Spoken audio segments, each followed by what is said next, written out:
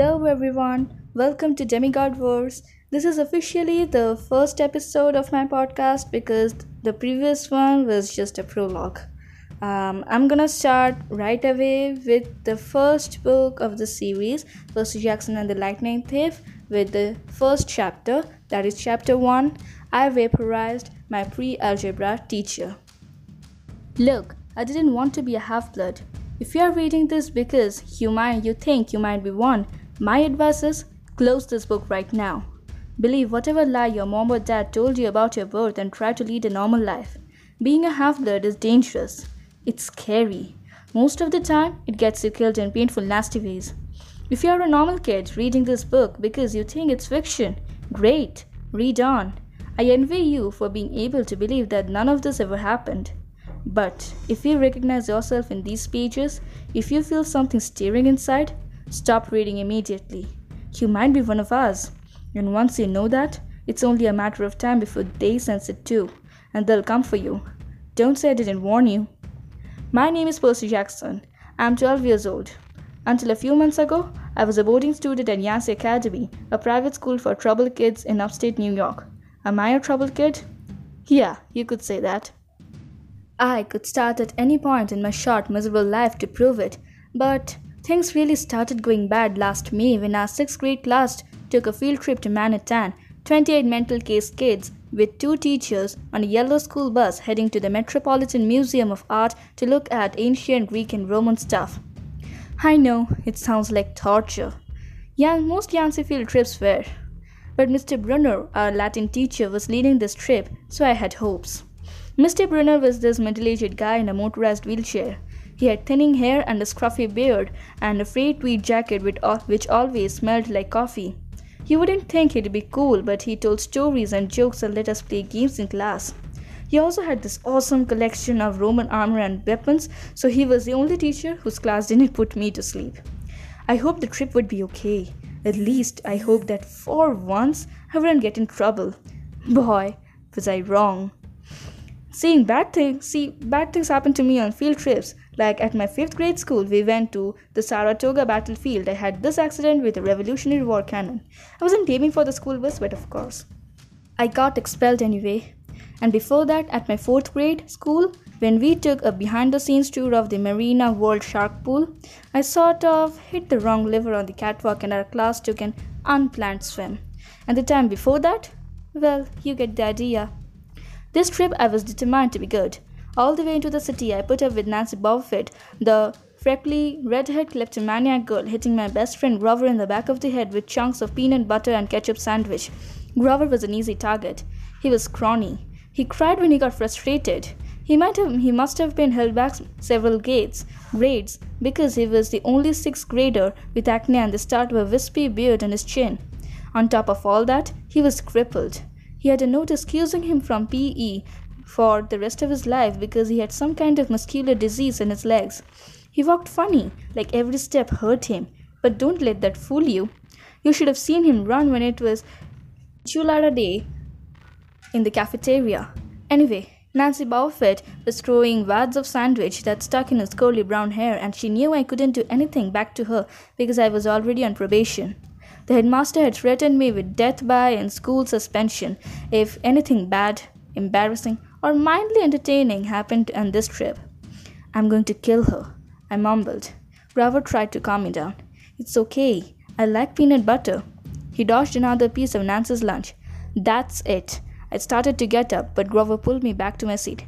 You're already on probation? He reminded me. You know you'll get blamed if anything happens.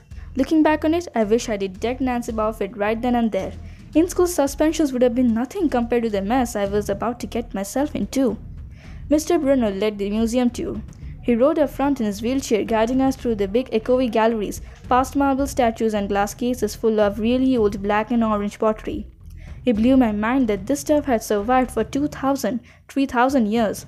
He gathered us around a 4-meter tall stone column with a big sphinx on the top and started telling us how it was a grave marker, a steal for a girl about our age.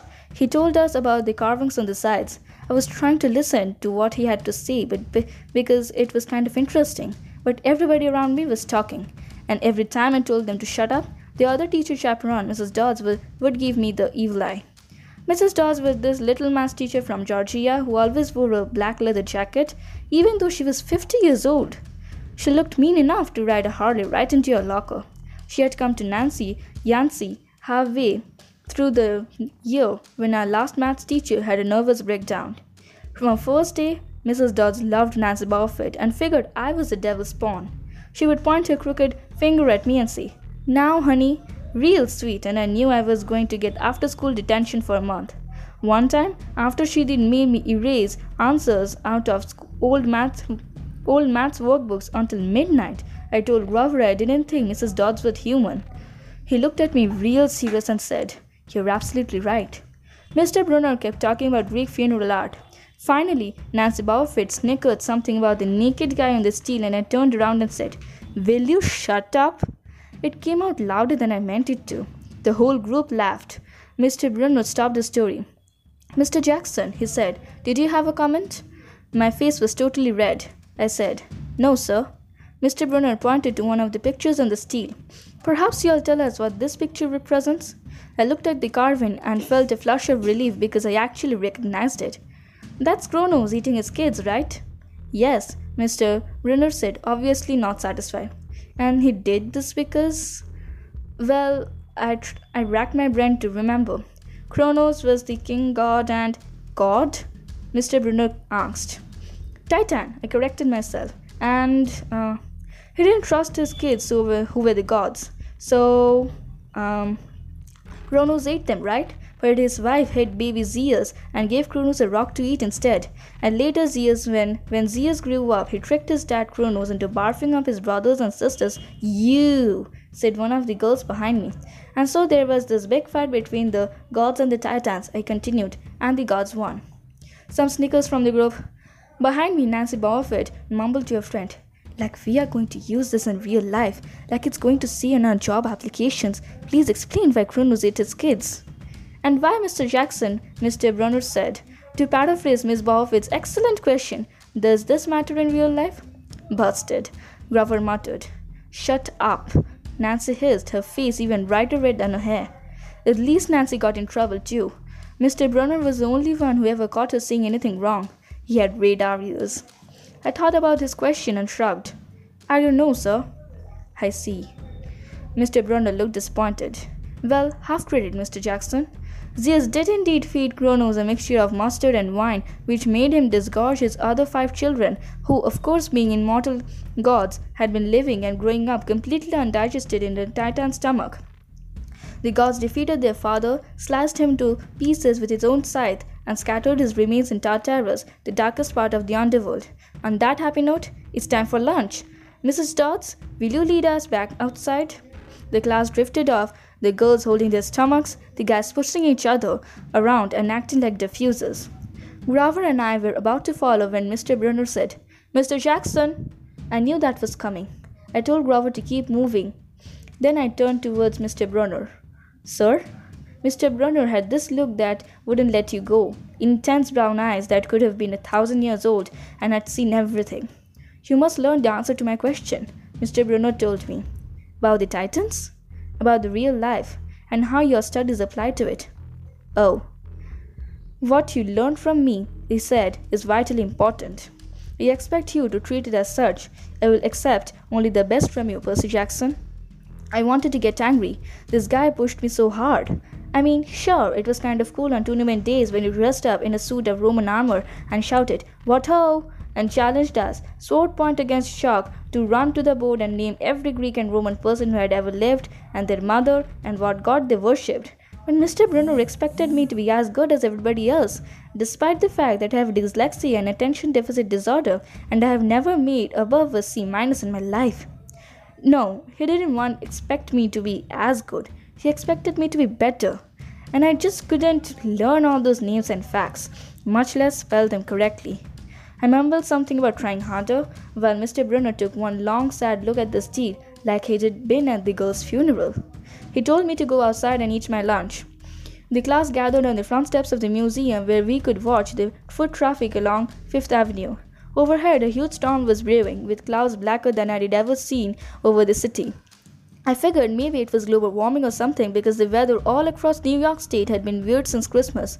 We had had massive snowstorms, flooding, wildfires from lightning strikes. I wouldn't have been surprised if this was a hurricane blowing in. Nobody else seemed to notice. Some of the guys were pelting pigeons with Lunchable crackers. Nancy Buffett was trying to pickpocket something from a lady's bag, and of course, Mrs. Dodds wasn't seeing a thing.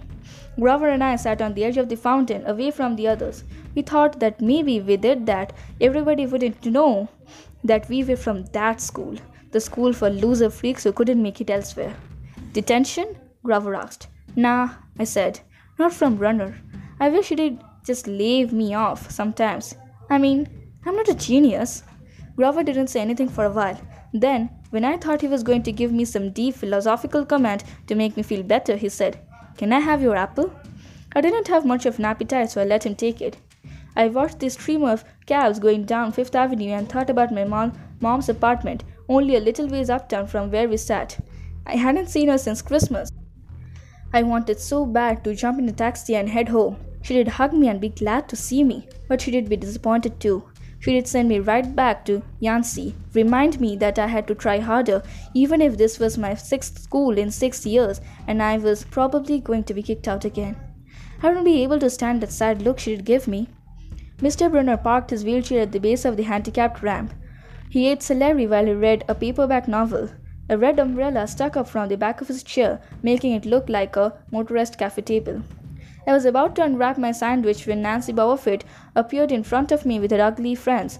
I guess she had gotten tired of stealing from the tourists and dumped her half-eaten lunch in Grover's lap. Oops! She grinned at me with her crooked teeth. Her freckles were orange, as if somebody had spray-painted her face with liquid Cheetos. I tried to stay cool. The school counselor had told me a million times, Count to 10, get control of your temper. But I was so mad, my mind went blank. A wave roared in my ears. I don't remember touching her, but the next thing I knew, Nancy was sitting on her butt in the fountain, screaming, Percy pushed me! Mrs. Dodds materialized next to us. Some of the kids were whispering, Did you see? The water, like it grabbed her?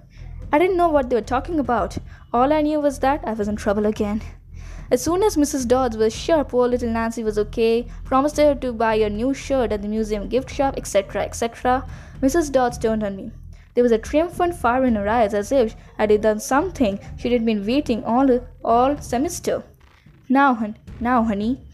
I know, I grumbled. A month erasing textbooks. That wasn't the right thing to say. Come with me, Mrs. Dodds said. Wait! Grover yelped. It was me! I pushed her. I stared at him, stunned. I couldn't believe he was trying to cover for me. Mrs. Dodds scared Grover to death. She glared at him so hard his whiskered chin trembled. I don't think so, Mr. Underwood, she said. But you will stay here. Grover looked at me desperately. It's okay, man, I told him. Thanks for trying. Honey, Mrs. Dodds barked at me. Now. Nancy Buffett smirked. I gave her my deluxe I'll kill you later stare. I then turned to face Mrs. Dodds, but she wasn't there. She was standing at the museum entrance, way at the top of the steps, gesturing impatiently at me to come on. How did she get there so fast? I have moments like that a lot, when my brain falls asleep or something, and the next thing I know, I have missed something, as if a puzzle piece fell out of the universe and left me staring at the blank place behind it. The school counselor told me this was part of the ADHD, my brain misinterpreting things. I wasn't so sure. I went after Mrs. Dodds. Halfway up the steps, I glanced back at Grover. He was looking pale, cutting his eyes between me and Mr. Brunner, like he wanted Mr. Brunner to notice what was going on, but Mr. Brunner was absorbed in his novel. I looked back up. Mrs. Dodds had disappeared again. She was now inside the building at the end of the entrance hall. Okay, I thought, she's going to make me buy a new t-shirt for Nancy at the gift shop. But apparently that wasn't the plan. I followed her deeper into the museum. When I finally caught up to her, she was back in the Greek and Roman section. Except for us, the gallery was empty. Mrs. Dodds stood with her arms crossed in front of a big marble frieze of the Greek gods. She was making this weird noise in her throat, like growling. Even without the noise, I would have been nervous. It's weird being alone with a teacher, especially Mrs. Dodds. Something about the way she looked at the feeds, as if she wanted to pulverize it. You have been giving us problems, Sonny, she said. I did the safe thing, I said. Yes, ma'am. She tucked on the cuffs of a leather jacket. Did you really think you could get away with this? The look in her eyes was beyond mad. It was evil. She's a teacher, I thought nervously. It's not like she's going to hurt me. I said, I'll try harder, ma'am. Thunder shook the building. We are not fools, Percy Jackson, Mrs. Dodds said. It was only a matter of time before we found you out. Confess, and you will suffer less pain. I didn't know what she was talking about. All I could think of was that the teachers must have found the illegal stash of candy I had been selling out of my dorm room, or maybe they realized I got my essay on Tom Sawyer from the internet without ever reading the book, and now they were going to take away my grade. Or worse, they were going to make me read the book. Well, she demanded. Ma'am, I don't. Your time is up, she hissed. Then the weirdest thing happened. Her eyes began to glow like barbecue coals. Her fingers stretched, turning into talons. Her jacket melted into large leathery wings. She wasn't human. She was a shriveled hag with bat wings and claws and a mouthful of yellow fangs. It was about to slice me to ribbons. Then things got even stranger. Mr. Brunner, who had been out in front of the museum a minute before, wheeled his chair into the doorway of the gallery, holding a pen in his hand. What ho, Percy! He shouted and tossed the pen through the air. Mrs. Dodds lunged at me. With a yelp, I dodged and felt talons slash the air next to my ear. I snatched the ballpoint pen out of the air, but when it hit my hand, it wasn't a pen anymore. It was a sword. Mr. Brunner's sword, which he always used on tournament days. Mrs. Dodds spun towards me with a murderous look in her eyes. My knees were jelly. My hands were shaking so bad, I almost dropped the sword. She gnawed. Die, honey! And she flew straight at me. Absolute terror ran through my body. I did the only thing that naturally came. I swung my sword. The metal blade hit her shoulder and passed clean through her body, as if she were made of water. Hiss! Mrs. Dodds was a sandcastle in a power fan. She exploded into yellow powder, vaporized on the spot, leaving nothing but the smell of sulfur and a dying screech and the chill of evil in the air, as if two glowing red eyes were still watching me. I was alone. There was a ballpoint pen in my hand. Mr. Brunner wasn't there. Nobody was there but me. My hands were trembling. My lunch must have been contaminated with magic mushrooms or something. Had I imagined the whole thing? I went back outside. It had started to rain. Grover was sitting by the fountain, a museum map tented over his head.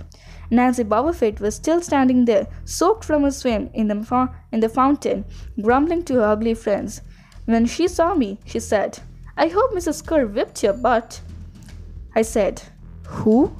Our teacher! Duh! I blinked. We had no teacher named Mrs. Kerr. I asked Nancy what she was talking about. She just rolled her eyes and turned away. I asked Grover where Mrs. Dodds was. He said, Who?